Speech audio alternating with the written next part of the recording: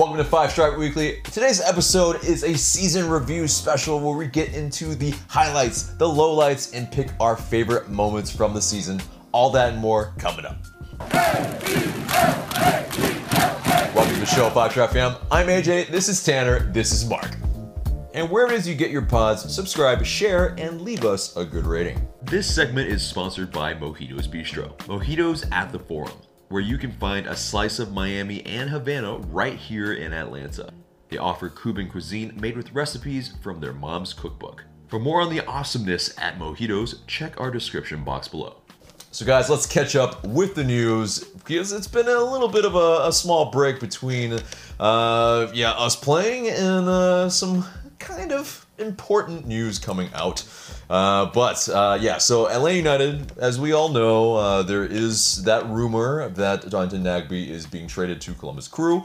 There was the AJC article that came out that said that they had tried to keep Darlington Nagbe. And Darlington Nagbe, yes, we knew all along that he wanted to go to an Ohio team. And actually his request was to be traded to either one of the Ohioan teams. Is that it? Ohioan? Yeah. So FC Cincy or Columbus Crew.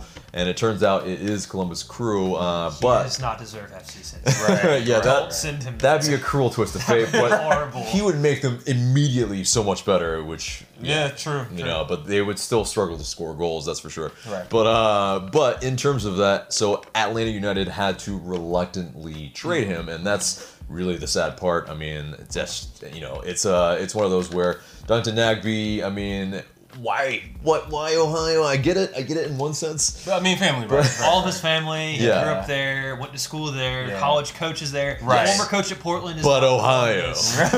but also Ohio. I mean, Right. I think the most disappointing thing is that he's just been so key for Atlanta United, and I don't know if Columbus is going to be a team that's challenging for an MLS Cup anytime To soon, be able to even if utilize he's his there. talents. Right. But I mean, I guess the important thing to say is, as of recording, and we are recording this on Tuesday, it hasn't been officially announced by the club. That being said, the trade window closes on Wednesday, so I would expect it to be announced possibly by the time you're Probably, watching yeah. this. Right. I would say 100% chance this is going to happen. It's Yeah. not going to go behind. The only thing that's left to find out is how much money we're getting, which is apparently a record-breaking amount. So I guess that's a positive. Yeah, Yeah. and so we can definitely use it on some of these players like a Julian Gressel, Right. who's asking for to be a priority with Atlanta United. And another AJC article, pretty much, he was quoted as saying, "It's come to a point where I've produced a lot, I've played well, I should reap the benefits of that. I want to do that. If it's here, if the club wants to make me a priority here, I would love to be here. If the club decides not to make me a priority here, I would love to go somewhere where I can be a priority." What are you guys' thoughts on Ooh, that? yeah, using the word priority a few times in there. I mean, Yeah. I think you go I first, mean, Mark. no, I mean, I think it's fair, but at the same time, like to kind of paraphrase what Joe Patrick said on Twitter, Atlanta United, this is their MO in terms of how they're going to handle this. Probably not going to handle this mid-season anyway, especially after like they already agreed to a new deal with Miles. Like, But Miles Robinson, that was done mid-season. So no, I mean, yeah, but I think it's like one thing at a time kind Sure. of thing, and I think like with the Gressel deal, it's a little more complicated because yes, Gressel has produced more. He's like first or second in appearances for the club. I mean, he's a big player, and so yeah, I can understand him wanting to maximize his value, especially being on such a low salary in the first 3 seasons. But at the same time, like the club has to be smart about this because they have a lot of things they need to take care of, like replacing Darlington Nagbe. Right, and also, yeah, the CBA definitely has a huge effect on his thing, as Right. well as, he's probably going to be a high TAM contract. And And so, the league does not like doing that, for what it's worth. The No. league has had a history of not... Because the league has final approval, from what I've read, when it comes to draft picks going on to be TAM and GAM players. The league historically Sets a precedent. has not liked that happening. They have prevented that from happening because Yeah. it sets the precedent of draft players commanding high fees, and that's not usually happened. Julian Gressel's in a very unique situation here, and I think he's produced, in terms of offensively, to a DP level, I think, in terms of what you can expect from an MLS level DP. assist-wise, yeah. Assist-wise, Yeah. and I think in terms of offensive production, over 3 years, he's second only to Joseph. Obviously, you lose Miguel Almiron. But I think the biggest issue for him is that Atlanta United does not know how much they can pay him. They do not know how much money he is technically worth because they don't know the rules of which they'll be paying him under. Right. So and honestly, in my opinion, I thought that the Miles Robinson deal was really club friendly. And if I'm Miles, I would have sacked my agent because you got MLS Team of the Year, best 11, and you came second in Defender of the Year. Why not wait till the end of the year and see that? Because you can command more money. I don't know. Yeah, no, But it's true. Yeah, we talked about that. You don't know at how the time. much Gressel can get. So I think the club is kind of waiting because it's like you don't know. I mean, if you lose DPs and DPs go away, or allocation money goes away, you can pay him more money. But if not, you're kind of shoehorned into a situation where you might have to let him go only because you can't literally afford to give the guy what he wants. Right. Yeah, but I think it's also, Julian Gressel, I mean, he has said that he wants to be here at Atlanta United. So in terms of, it might be posturing a little bit, but yeah, it does set that precedent. But in terms of, if he does set the precedent, I mean, in terms of the Super Draft, it's being kind of devalued already anyway. So it might kind of go by the wayside already, but also there is that order of operations. It's very, very important right now that we have to wait on that CBA, and then we can really make the moves and determine how much we can actually give him. So. But I think what we all three agree on is the fact that whatever we give him, he deserves that. Yeah. Like, he deserves that pay raise. Absolutely. He has been an incredible player, and especially if he persists with the back three, he's the best right wing back in the entire league. And he's been so versatile that he's been managed to stay on the field. I mean, that first season they didn't really use a three at the back, and he still saw the field a lot as a rookie. So True. I mean, I think he's proved himself either way. Yeah. What I don't maybe agree with, and what I don't want to happen, even though I think he would deserve whatever money he gets, is if we kind of offset what he didn't make in the first 3 years with giving him way more than maybe he really deserves. I think that's not good business, and that doesn't really seem like Daniel's MO. I think he'll play it smart. I think he's a in today's salary, he's definitely a TAM player. Yeah. So certainly, level of production, definitely a TAM player for sure. Next bit of news is that Miles Robinson is still limited by his hamstring injury that he suffered in October. That's according to AJC as well. And I mean, it's one of those where the U.S. men's national team, you can go suck one because it's just really, it's been really a shambles. And then he doesn't get invited back for obvious reasons. He's still injured. Right. But what do you guys think about those? Yeah, look, my favorite players are not playing for the U.S. No Miles, no Christian Pulisic. So I'm all for that. I feel like Brad Uzan isn't one of your favorite players. I'm sorry, I forgot about him. I mean, to be fair, it's not in season for Brad Uzan anymore, so it's not as important. But would he start for you? I mean, I don't care. Look, the point is that you don't have your one of your best players going to play for them as a Chelsea fan. That has to make you happy considering what they did. You don't want Christian Pulisic having his hamstring fall off because he needs to be running dead sprints after a game he didn't play in against Cuba or Canada or some shit like that. Or worse yet, trying to save that awful, mediocre program. Fuck you, U.S. men's national team. Wow. Okay. Harsh words, but maybe deserved. But anyway, so moving on from that. So the MLS 2019 MLS Cup final drew an estimated 1.7 million on ABC, Univision, and the digital properties. And that's according to Stephen Goff. But LA United and Portland Timbers last season, we did pretty much 1.56 million estimated on Fox alone.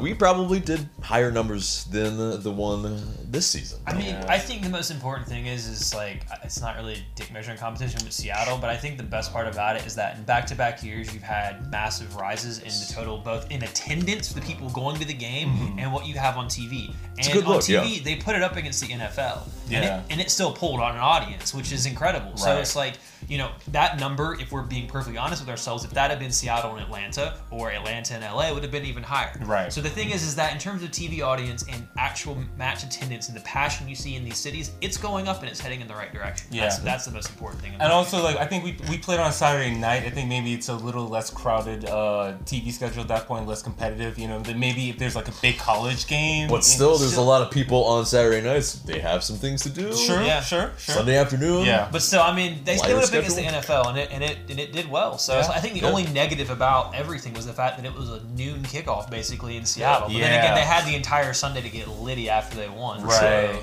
That was productive.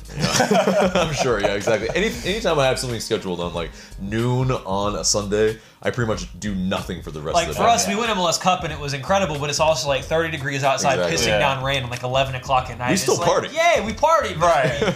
Still, it was like, it's Yeah, not like, right. Not like the game had finished in the middle of the afternoon and it was like enjoyable weather outside. Where it's like, had that game been played at 3 o'clock in the afternoon at the Bins and you win, the game's over at 5. You the literally goal have is literally 6 or 7 more hours of the day. the MLS Cup would have gone to Magic City that night. Yeah, exactly. That same night. I don't think I would have remembered what I did that day. Exactly. Because ours was what, an 8 p.m. Eight- and then 7, so 8, yeah, yeah, and something then so late. we only had a couple hours to really do Right, something. So right. But still, I mean, it's awesome. Congrats to Seattle, I guess. So we can just talk briefly about MLS Cup. I mean, Seattle, Yeah. they deserved it. They played better. Toronto, they're pissed because the first goal came from what they said should have been called back for a foul. I'm sorry, I don't give a shit because you wouldn't even be there if the same thing happened in our game. Yeah. So go and do one. I kind of wanted to finish just 1-0 and then losing on an own goal because that's I what know, they deserve, right? and I hate them. But you know what? it would have been poetic justice, Right. but Credit to Seattle. They got yeah. the job done. yeah, they Atletico Madrid their way really Yeah, did. to the final. Seriously. But Brian Schmetzer, he got to be the best American coach behind Jesse Marsh, right? Yeah, he's maybe quite, Bob Bradley still for me, Nah. but Nah. quite Oh, storied at this moment. I refuse to Well, give him credit. Yeah, I He's a guess. dick. I guess you don't like alive. American Pep? No, don't give him that much credit. I know. I'm just triggering you at this point. No. Ooh, okay. No. But anyway, let's move You know on what? from that. Get lost.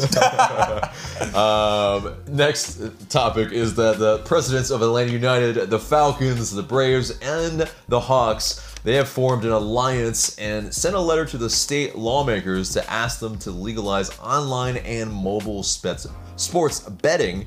And that's a very interesting bit of news because, yeah, I mean, in terms of betting, it hasn't really been allowed quite yet, obviously, but I mean, that maybe opens up Pandora's box and quite a few of other things. But I mean, what do these teams actually get out of this? What do you guys think? I mean, I think it's fine. I mean, I don't want to come off across as one of those people who is like Euro snobbish, but I mean, if you go to a game literally anywhere pretty much in continental Europe, if I go to a game at Old Trafford to watch Man United play, they have actual brick and mortar like bookies in the stadium where you can go around and place bets on first goal or, you know, final score, who's going to win, stuff like that. Or you can do it on your phone on a little mobile app, and it's like, you know, I want to put a tenner on Atlanta United to win by 3 goals or for Joseph to score the first goal, even though I'd get literally zero return on that because, of course, everyone knows that will happen. Right. But, I mean, I think that for me personally, it comes down to if some people don't want it, that's fine, but I don't think that you're going to have the sport jeopardized as people fear.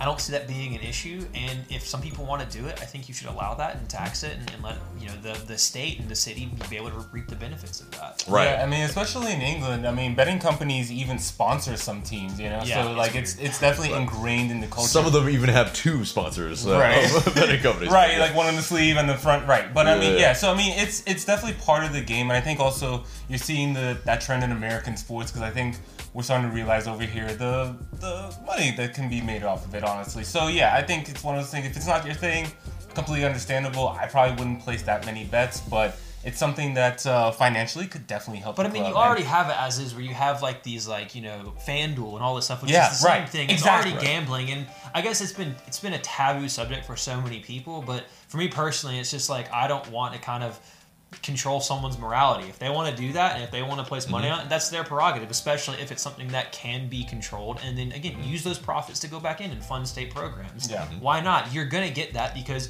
you have a lot of games at Atlanta United. That soccer and betting, it just goes hand in hand, and you're gonna have people that do. It happens anyway. Yeah. So why would you just let that money go out the window as opposed to being able Sure. to use it? Yeah, I mean, the especially lottery in the is state. literally a giant bet. It's so. just Exactly. yeah, it's gambling. It's there. Like, Very let's good just stop point. hiding behind the Right. pretending we're not doing it. So, the other question is, would you guys bet? I'm not a gambler. I mean, personally, like I don't do it. I don't like betting on Man United. Like when I would go, I've never bet on them. The only time I've ever bet on anything was I bet for Real Madrid to win the Champions League one time, and I bet for the Cubs to win the World Series, and they did, Right. and I won like $50. But I'm not a gambler. Like I've gone to Vegas one time, I lost $50 playing roulette, and I was like, cool, I really don't care. I'm not going to do that ever again. I'm just not a gambling person, and I'm superstitious. Yeah, So- and like I wouldn't do serious bets. Like I wouldn't bet on Atlanta United results, but maybe do like fun prop bets. Like Yeah. I think Joseph's gonna score a hat trick today. Or Yeah, something, you know, I do that, like, yeah, and yeah. like place like $10-20 on it. Like yeah, yeah, but every now and then. but like full on, probably not. I'm poor as is. I'm not putting what money I have on gambling. Right. That's not my idea of a good time. Because it's also that MLS is really kind of a crapshoot in terms of what could happen on any given game. Especially you have like a weekday match and then, anything can go out the window. We are familiar with those. So Weekday match on a cross-country economy flight. You got delayed twice. Yeah. And you have like a flight canceled in like Milwaukee or something. Exactly. Yeah, who knows? Anything could happen. And so, I mean, it will be fun, though. And so I think either way, whomever is into betting, I think it's probably going to be a good thing for them. And, why not? So, but last topic in the news is that the Five Stripe boys have... They've done a little going away party, essentially, for Jonathan Nagbe and Michael Parkhurst.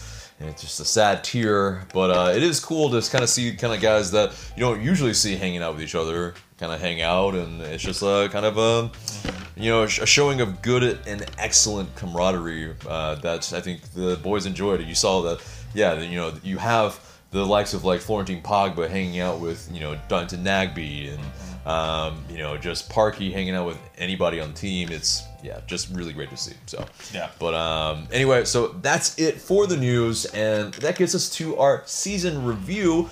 And pretty much we're gonna go through a bunch of topics of like best match, worst match, etc., etc. But so first one that we're gonna get to is the best match. And so I put it to you, Tanner. Which match in 2019 was the best for you? For me, I'm going to go the 3-2 win in the Campeones Cup over Club America. I think that's the best team Atlanta United has ever played next to Monterrey. The atmosphere was incredible. The game itself was, for my personal enjoyment, I thought it was the best game I've ever seen in an Atlanta United game. And to win it, to boot, was incredible. That's got to be my best game. Mark? Yeah, that's my best game too. Yeah, like you said, the atmosphere, I think the back and forth nature of it, because of you had two strong teams. I mean, as we covered at the time, Club America brought a pretty strong lineup, a pretty regular lineup to that game, and so I think what you ended up seeing was a great spectacle. And I think for a lot of people who were maybe on the fence about the Campeones Cup before, afterwards were like, this is a valuable thing that we need to keep going, like just for the league in general. And so I think on a lot of different notes, it was a great match, and of course winning it, lifting a trophy afterwards. Yeah, that's definitely a pretty sweet memory. I think definitely performance-wise from LA United and from the other team as well, it was definitely the most entertaining match of the season. That's for sure. Even though we conceded 2 goals, but still, it was just one of those. They were good so though. back Like forth. that's the thing is Right. when you were watching them, it's like when Monterrey came here and played, they knew that they didn't have to do much and they shut up shop. But Right. America So it's came kind here of a to trap. win, Yeah. and to see them play that well, it's just like Yeah. it kind of put in perspective the difference. Even though United won, the difference between Liga MX and MLS, we were just like, holy crap, these guys are all really freaking Right. good. And they also, didn't play their very, best squad, and They still neither tried did to we. win. Yeah, and neither did we, and so that's we still went mano a mano with kind of our squads, Yeah. and we still came out on top. And I mean, that Larry screamer is still just in my head, where I was Right. like, God, that's such a sweet hit. When it went in, it was just like, yo, what? Yeah, he did a madness. How did he do that? Right. He did a madness. But I think for a kind of a conciliatory prize, is it this conciliatory? What's the word? Conciliatory? Conciliatory? That's not the No. word. Anyway, a honorable mention. Yeah, there we go. Is the Houston Dynamo match where we result-wise, Consolation. consolation. There we go. Thank you. And where we smacked him up 5-0. Alberth Elise, he got red carded early for arguing and doing crazy shit. But that was a fun game where you saw Nagbe score like one of his only goals this season, 2 goals of the season. But Vasquez, Joseph twice, and Gressel. I mean, that was a fun game to be at for sure. And, I think that's the consolation prize. But worst match of the season, which is not always fun, but I think it's necessary to do these things. Yeah, can you do it on a Wednesday night in Chicago, apparently? We could not.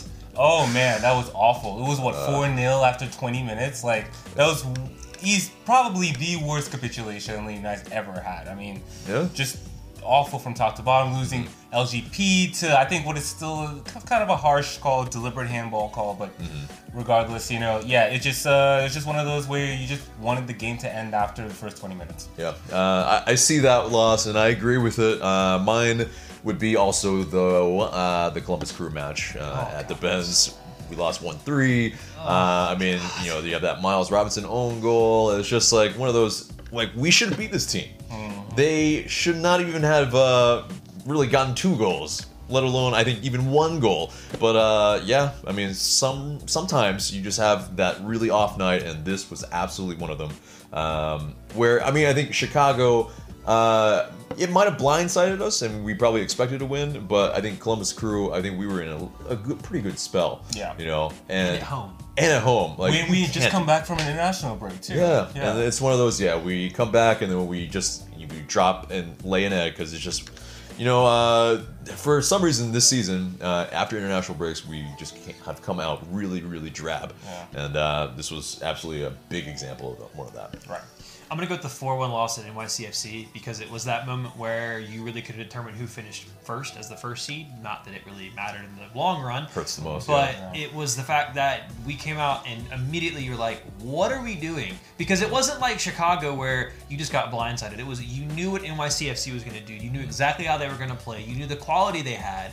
And yet we still played players out of position in this wide open way. It was just like, seriously, what the hell are we trying to accomplish right now? And we got absolutely taken to pieces, and that was, done and dusted for first place in the East. And it was just like, why did we do that? And then you had the Aaron Hyde, thing at halftime where he basically came out and roasted the whole team, and it was just like, that's how all the fans feel right now. Yeah. So and he was right. He was right, and he doesn't probably have a job at the club anymore. Yep, unfortunately not. But it wasn't because of that, but it was because of other things. But disagreeing with Frank DeBoer, apparently it gets you I agreed with you, fired. Aaron Hyde. But anyway, so we'll move on to best moment of the season, and I'll go ahead first. I think it's actually winning the U.S. Open Cup against Minnesota United, where it was squeaky bum time for sure. I mean, we got the red card, and we had to just hold on, and just make sure.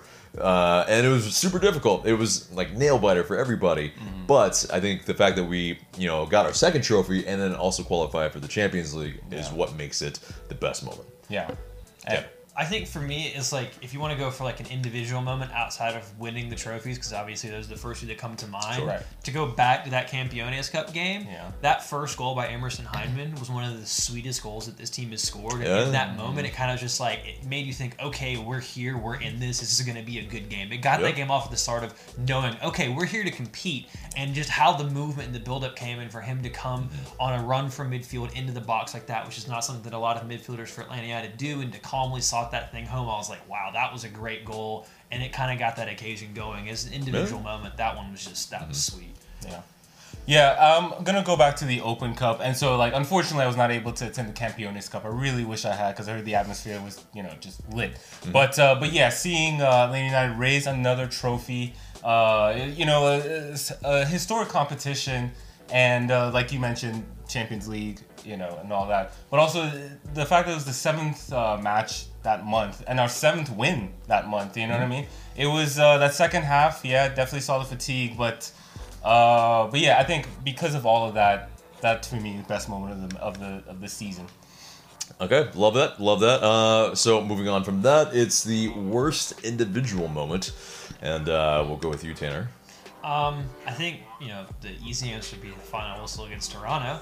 But, no, for me, I think it's like, for an individual, in like general, I'm going to go with the LGP red card versus Chicago, because it was just like one of those things where it's like, for fuck's sake, man. Like, seriously, like, we've already been trashed, and then this is going to happen, and just add the insult to injury type thing. It was just one of those, like, throw the keyboard, throw the TV out, just break FIFA, and buy a new Xbox kind of Rage quit, for sure. Yeah. Right. Mark? Yeah, for me, it's the Guzan era versus DC United. It's the opening, it's the season opener, and it just, it wasn't our day. Drab performance. I think we were already down at that point, and then that happens, and it's just like, another shoddy performance in DC. Not another opening loss to the season. It's So for all those reasons, that one for me just set the wrong tone, I think, that night, and maybe for the season a little bit. Yeah, that's fair. Mine, I think, is Miles Robinson's own goal against the Columbus Crew, like I just mentioned. Kind of iced the game for them, and that really kind of stinks. It's really, I mean, one of the few kind of low moments of Miles Robinson's, like, 2019, definitely of his career. I mean, but it was, I think, still kind of the start of the kind of slide during the season as well, and so our form definitely slipped a lot after that. It wasn't the same after that as well, so I think it's definitely Miles Robinson's own goal, unfortunately. But moving on from that, our player of the season. Who's your player of the season, Mark? Yeah, so I give this a lot of thought, and this is tough. Yeah. Yeah, you could go several different directions, and we will. But for me, it's Darlington Nagbe, and the reason why I say that, I think he was the player who most exemplifies being good from beginning to end. Like, it seemed like every match, I'm struggling to think of a match where he didn't show up. You know, and it's what he does. I think, like we've talked about, press resistant, keeping the ball, making tackles, like just giving you that work rate and that quality game in, game out. Like I said before, man, I really don't know where the season would have gone. I think it would have gone really off the rails if we didn't have a consistent performer like Nagbe. I think there are other shouts who maybe certainly peaked at certain moments in the season, but then also had dips in the season. I think for me, Nagbe was consistent from beginning to end. Yeah. For me, I think it's Joseph Martinez, absolutely, because he's the one that finishes off our moves. I mean, if we don't have the goals, we don't win those games. I mean, I think it's, a very important thing that, we were kind of like built around Joseph Martinez, like completely when we were starting to play well. Definitely our best moments of the season include Joseph Martinez in it.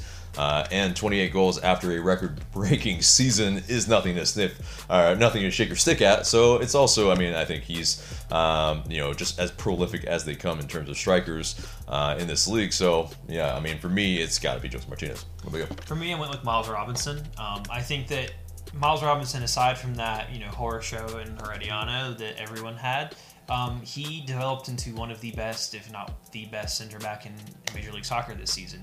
And it was because of his development that it allowed Atlanta United to play with a three at the back system with him in the middle. And the way he continued to develop and get better and better, turning into one of the best one-on-one defenders, which allowed players like LGP and Escobar to have more freedom. I think without him, Atlanta United's defense wouldn't have been nearly as good, because I think he made LGP better, and I think he makes Franco Escobar better, and he made the players around him better. And without him at the back, I don't think Atlanta United would have done anything.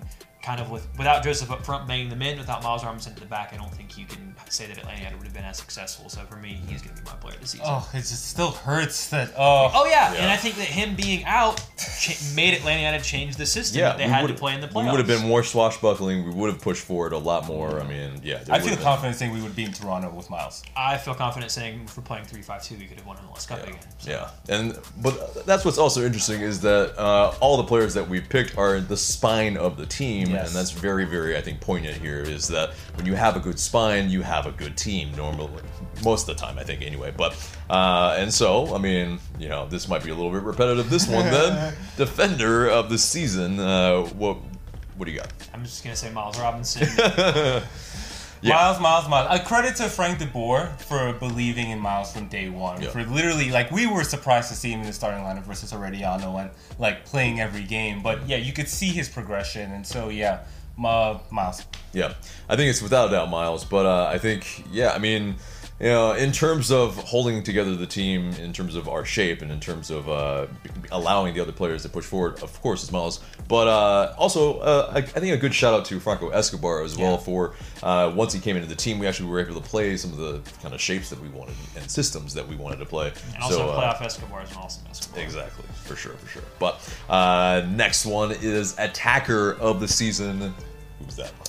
Now it's my turn to talk about Joseph, right? No, I mean, 28 goals. Fun fact, 28 goals actually still beats the previous record, before Joseph broke it last year. So, too bad Carlos Vela, Zlatan overshadowed that a little bit. But, I mean... He did get injured, yeah. Yeah, that too. Because I think, we talked about this before, I think Joseph could still beat the new record. And, I mean, if Joseph stays for the next 3-4 seasons, man, he's going to be the goal king of MLS. Yeah. Joseph, I mean, everything's already been said.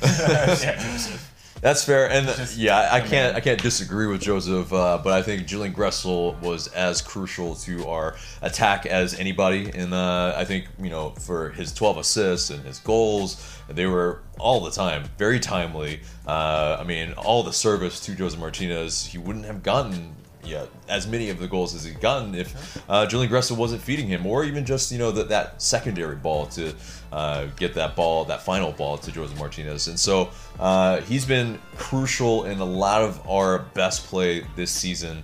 Was he always part of the build-up? Maybe not, but I think his final ball was always there this season. So yeah, I mean, for me, Julian Gressel. But next one is signing of the season. I'll go first with this one. There's some good shouts in here, but I think it's Emerson Hyndman, which was actually a signing in July, and with that, I think that he allowed us to play some of the, ball that Frank DeBoer really wanted to play in terms of kind of that combo play, in terms of kind of moving up the pitch in those triangles and really finding that space. And you saw that, he was starting over the likes of Pity Martinez and sometimes Ezequiel Barco. And he, I think, really showed himself this season. Whether he maybe is a better player than some of the other players that were our signings, that's another thing. But I think Emerson Hyndman had a very, very large impact. Now, some other guys probably had a larger impact, but we'll get to that. Right. Yeah. So for me, it's Justin Meram. And wait, Tanner, what did we give up for Justin Meram? What was it again? Bag of Doritos, soccer ball, half soccer ball, and some Skittles, and Romario Williams. Yeah. So I think that's what it is for me, is the value that we got from that acquisition. He held down left wing back for large parts of the season. He was very good. He did add dynamism to our play, and so for me, I think. Because, he was, the last year and a half, his career was kind of, waning, So I think to have that kind of rebound with that lane, for me, I think that's what makes it the signing of the season. Does Miles Robinson's new contract count? That's super team friendly, and I think he could be making more money than what he's getting. But I have to agree with Mark. I think it's Justin Meram. When he was originally signed, I don't think we expected him to end up playing left wing back. But as it turned out, because of his signing, we were able to play with the back three and him playing as a wing back, and he added a lot in that system. And I think for the goals that he scored alone, a few bangers in there, you got to say that it was a real quality signing, especially for, like Mark said, the money that we paid for him. It turned out to be great. It really allowed us to play in the system that we preferred, at least in terms of what the players preferred, probably. But and so that kind of opened up the game for the whole team. But next one is injury of the season. It's an interesting one, and so Tanner. Miles Robinson, because of the U.S. men's freaking national team. Because I think that completely changed the system that Atlanta United played, and you would have seen a lot different of a team and a setup in the playoffs, something that the team is much more comfortable playing in, and things could have turned out differently. But because the U.S. men's national team is run by a bunch of clowns, we did not have him, and things didn't go our way. So thanks, Berhalters. I apologize for fogging up the camera with the steam that's coming out of me right now. Oh. Anyway. Yours. No, for me, it's Ezequiel Barco, man. I mean, those early season highlights, the goal against New England, the performance against Kansas City, and you just thought, oh yeah, this is it. This is the player that was much hyped about. And then he did well at the U20 World Cup, and just couldn't get it going with the injuries after that. So yeah, for me, I think it very well could have been a very different season. I think if PD and Barco in particular had been able to spend more time together on the field, what it could have looked like. Hopefully we'll get to see that in 2020. We don't know. But that's it. For me, it's Barco. Yeah, for me, it's Franco Escobar, because, we weren't able to play with a right back for pretty much, first 2 months of the season, something like that. And without that, we were playing some ridiculous systems that were not utilizing the players. We were playing out Mikey Ambrose at a right wing back at times. And so, exactly. And so when you finally, Julian Gressel slides into right wing back, but I think we saw the solidity when Franco Escobar finally returned And whether it was at right center back or right wing back, or at right back, I mean, he was able to allow us to play the way that we wanted, and we definitely attacked more with him in the team versus the kind of, the shutout streak that we had, but it was very, very drab and boring kind of actual play from that period. So, definitely got to be Escobar for me. But, last one of the season then in the review. How would you rate Frank de Boer's and his staff's job in this season out of 10? Dan? 5 out of 10. I think the reason that I give him a 5 out of 10 is that the season ended up in a way great. Yeah, you won the U.S. Open Cup, which you hadn't won before. You won Campeones Cup, which you hadn't won before. You didn't have a chance to win it before, but still, I give him a 5 because I think at the end of the day, Atlanta United ended up where they should have been to begin with. I think that the reason people were thinking, I'd take a certain spot in the playoffs is because of how bad the first half of the season was. And he's admitted that he tried putting too many stamps on this team, and I thought it was arrogant and stupid of him to come in and try to completely change the way that this team played, to ignore the players that he had, to try to culture shift so drastically, and to think that that was going to go over well. And I think that was a bit of hubris for him to realize it wasn't working. And the team ended up, decent wherever they are. It's not like he finished first or, we haven't won a supporter shield yet or anything, so you can't say that would have happened. Yeah. But I think it took him a lot longer to get to where we should have been. July, after that Seattle loss, to figure out, maybe these guys should play in a 3 at the back system that they're comfortable and happy playing in, before we actually did anything. And then we go on that run, we win our trophies, and it's like, oh great, everything's fine now. But why did it take so long to get here? And for that, I'm giving him a 5, because I think that you could have had a whole season of that had he just come in and not tried to do too much too fast. Yeah. I think, all those criticisms are well said, I think. For me, though, it is a 7. And so I think my caveats for him are, new league, of course. Really kind of a condensed schedule. It was a bit crazy at times, to be honest, to be perfectly honest. And, to still get to the semifinal in the postseason and to win the Open Cup, I think the performance in knockout tournaments this season was encouraging. I think what you saw in the postseason as well gives me hope going into next season in terms of the system we're playing, in terms of the ideas getting through to the team.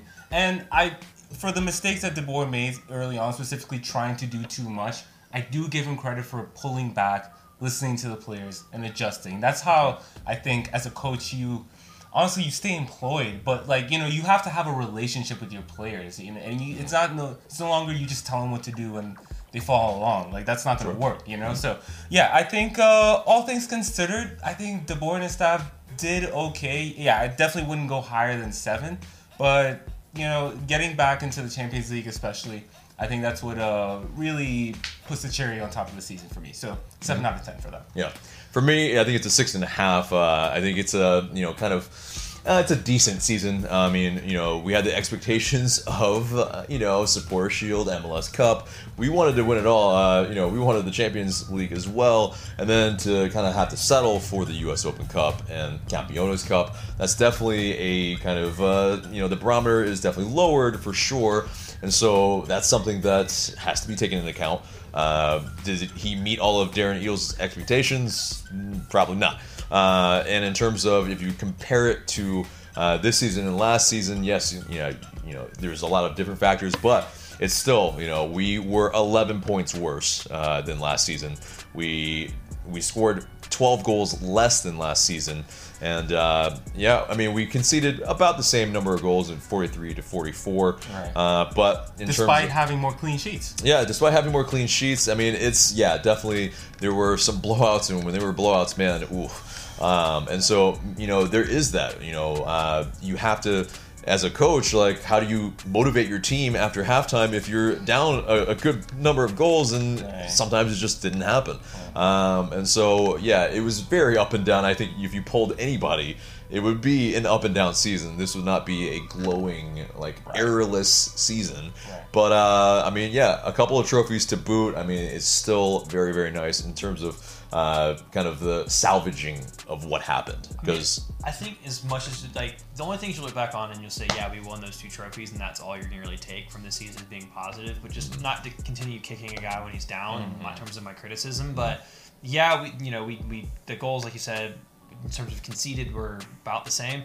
We were hopeless on the road this year, as opposed to being the best team in the league on the road last historically. year. Historically the best. So you're not going to meet that every year, but we weren't even average. We were shit on the road. Yeah, 11 or 12 losses. We fully knew if Atlanta had to go on the road in the conference finals and there's a CFC, reason we would have lost anyway. Yeah. So the fact that we had no faith in this team on the road, which is completely different from last year. Right. And then the last thing I will remember of the season is us losing and going with a whimper because he didn't make changes. And MLS Cup as the prime example, subs can change games. And it was right back. As Justin Meram said. It went right back to the beginning of the season where we lose 3-0 to Monterrey in a game where he refused to make changes. He was paralyzed by the game, thinking everything was fine. Right. When clearly something wasn't working. Yeah. Justin Meram didn't get on. Tito didn't get on until we were down a goal. Rometty didn't come on. Hyman didn't come on. None of these guys that could have changed the game came on. Guys who played a lot for the last season. He didn't even have a Brandon Vasquez on the bench, who is the perfect player to bring on if you're chasing a goal because he's a big physical presence you can lump in balls to if you're trying to go route one. Yeah. So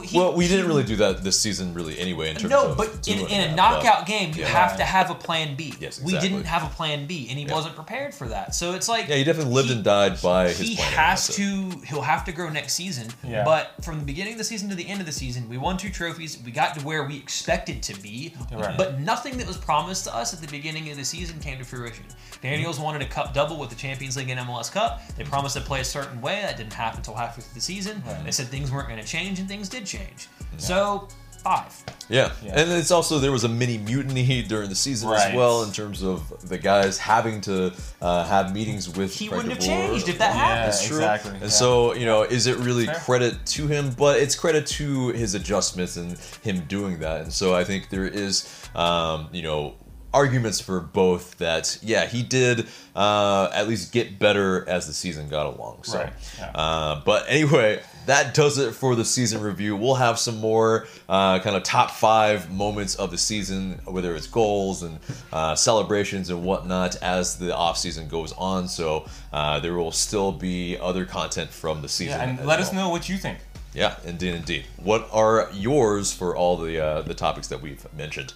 But that does it for the season review and gets us to the mailbag. You guys send in these questions through IG story. Please continue to send in your questions, and we might answer your question in the future. First question comes from James Rogers 26.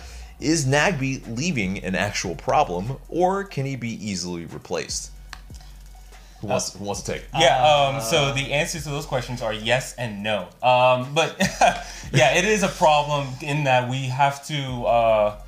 That's going to be, I think, the biggest acquisition in the offseason, provided that none of the designated players leave. So, can he easily be replaced? No, I think he can, but Laney and I are going to have to get creative and also see what the new CBA allows. Right.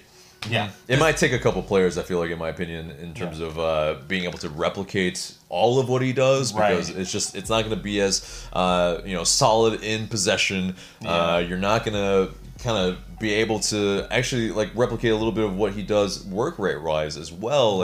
At some points during the season, he was the deepest midfielder, playing between center backs, and just allowing us to kind of tick along and recycling possession. And it was just kind of a beauty to see, because he played pretty much every midfield role along during the season. And so it's just one of those things where who can you get to replicate that? There's not really somebody in house that can do everything that he does. So he's the best player in his position in the entire league, so it's a problem when he's leaving. Yeah, for sure. Yeah, so we'll have to find another player. Probably gonna have to go out of the league to find a replacement. Yeah, indeed. Next question comes from Kayla Mama. Is Tito staying or leaving? When does his contract end? I'll answer that, and I'll let you answer some other things. But his contract ends at the end of the season, pretty much. So it's already ended, and so we still have his rights within MLS. But in terms of a contract, he's not on one. It's so weird with MLS rules too, where if he can go anywhere else in the world for free if he wants, if it's in South America, if it's in Europe, if it's in Mexico. But if any other team in MLS wants him, even though he's out of contract, they have to trade us stuff for him because there's no freedom of movement in MLS, which I guess in this particular case is a good thing. I would not want to see him playing for another MLS team, but for him, it's maybe not necessarily the best thing. But I would almost bet the farm that Tito Villalba will never wear an Atlanta United shirt again, because he's not the type of player that Frank DeBoer wants. And it's a sad thing to see him go, but he spent a lot of time injured this season, and when he got on the pitch, he struggled at times. But that being said, the highlight of this year is he whooped my ass in FIFA. And if you haven't seen that video, link in the description. Or right here in this card. But anything to say about that? No, yeah, I mean, I think, yeah, because he definitely struggled with injuries this season. I think, yeah, I hope, he gets healthy in the offseason, and probably, but he needs to be playing regularly, especially at this point in his career. Yep. So it probably doesn't really make sense for him to come back to Atlanta. So I could see him in another MLS uniform, even though I don't want to. But yeah, I think he's out of here. Yeah. Next question comes from Nando Davila. If the DP rule still applies, which of our three would you not mind losing for a new start player? It's a really good question. Yeah, I guess I'll take this. I think, yeah, it has to be Petey. Just Barco, he's a little younger, his ceiling is a little bit higher. His form beginning of the season, very encouraging, like we talked about before. I think also it's this, hypothetically, if you play, let's say, in a 4-2-3-1, I think you want Barco at the 10 and Gressel on the right, of course. And so Petey at that point, it's kind of awkward because Petey is left-footed, but he's not the type of player that you play on the left wing, more on the right wing, if anything, or in the middle. So I think it's, you saw, I think, where he was left out of the lineup, and I think it was more just down to the selection and what DeBoer wanted. And so I think if you could find, like, maybe a little more dynamic player to play on the wing, yeah, I'd do that swap for Petey. And the caveat is that we are bringing somebody else in. Like, I wouldn't want to just lose Petey for, like, a couple TAM players. All right. Yep. I mean, I think the natural answer in this is Petey, but at the same time, I thought that, he did play throughout the whole season and Ezequiel Barco was hurt. I think that he definitely had teething problems that Ezequiel Barco suffered last year, but he came in as a South American Player of the Year, so expectations were naturally higher. I don't think he performed to the expectations, which I think were well earned as far as I'm concerned, with winning a Copa Libertadores and, being so important to that Riverside that he was on.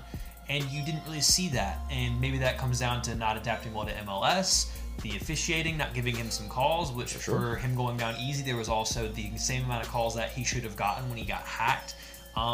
I think he tried too hard at times as well, and he just struggled to adapt. And I don't think he really ingratiated himself the way that some other players have.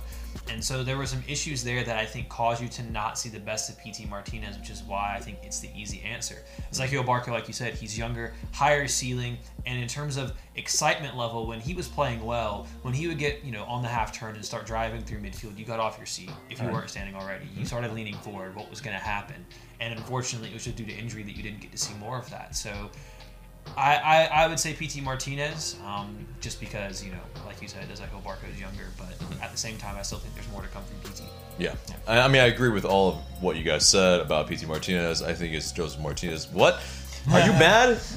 Totally not Joseph Martinez. But no. So PT Martinez, though, still, it is one of those things where, in terms of potential, he's got the least potential of all these players. I think Joseph Martinez still has a lot, even more to score in this league and to grow even, because he can be even a more complete player. PT Martinez kind of, he's maybe a little too old for Europe, and so there is that thing where, yeah, I mean, in terms of his peak, it's right about now, and so he's got to get to where he's going to be at as a finished product right about this time, and so that's what's going to be difficult. Is PT Martinez is probably the most likely to go for me, as well as these two. Yeah. But so next question comes from Alex Hagler. If a fourth DP spot is allowed under the next CBA, what position should we use it on? Central midfielder, please. Yeah. Central midfielder. Take one to go. Like, I don't care whether it's a holder, like a 6 to replace Jeff Larentowicz, or if it's someone that comes in and does like what a Pizarro does for Monterrey. Like, a guy like that in the middle of the park to dictate things, like a Nagbe, but who can dictate the play, can pop up and score goals, and when he's playing in the middle of the park, he's going to get the ball, and if you need something to happen, he will get it to your Josephs, to your Barcos, to your PTs, whoever it is. That guy who's dynamite on the ball, that's what I get for a fourth DP. spot. I like that shot. Absolutely central midfield. It is interesting too. Like if you do get a DP level central midfielder, like what type of central midfielder you go out and get? Do you get the pure defensive holding type? Do you get like the deep lying playmaker? Do you get the box to box? There's options. I'd be curious to see if that came into fruition. I'd be curious to see who Atlanta went out and get, because I think absolutely we would scour Argentina or Mexico, possibly even Brazil if they have the funds for that, So And Joe Patrick did an interesting article on this on Dirty South Soccer where he kind of used Football Manager and brought in some players from South America. I know you like that. Midfielders. I love that. But no, it's funny because Football Manager is actually used by clubs because its scouting system is so on point. So it's not the craziest thing in the world. Right. But he mentioned using it for a true six, because Larry is getting up in his age. You don't really have anyone else that can play that role. And You saw how vital he was. And you see how at the end of vital the a season. player like that is. But for as good as Larry is, to get a DP level, so 3, 4, 5 times better than that, who can Right. move and can really do a lot more, that gives you that solid base in front of your defense, that could be a very wise investment. Yeah, definitely that I agree with. Just to throw something else out there, is a winger. I think someone that out and out can beat guys on the dribble, can score goals, can assist. I mean, this is kind of maybe pie in the sky, but it's a DP. So it's one of those guys that can change the game. Left winger. Yeah. Listen, Tito came in as a DP and he had 10 goals, 10 assists in 2017. So Yeah, he's just not Frank de Boer's type of player for whatever reason. Right. Maybe he loses the ball too much and doesn't, maybe doesn't allow the team to have as much control as Frank de Boer wants. Right. But maybe somebody that is along that level, he probably would have to be making more than Jose Martinez, probably, unfortunately, because that's that type of guy.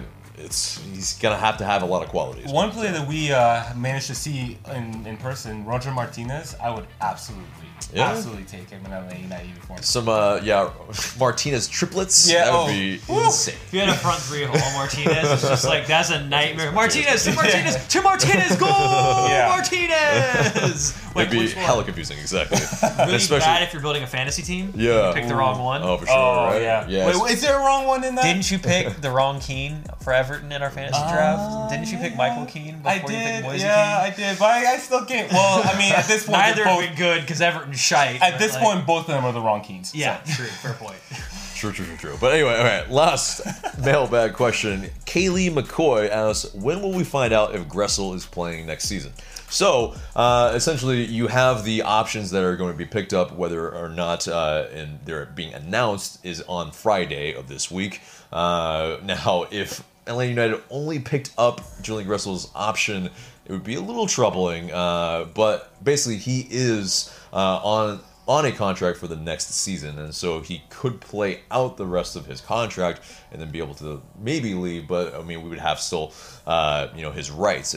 But I think there is going to be a contract extension. It's just a matter of when. But stranger things could happen as well. And so, I think anything we find out would be post CBA.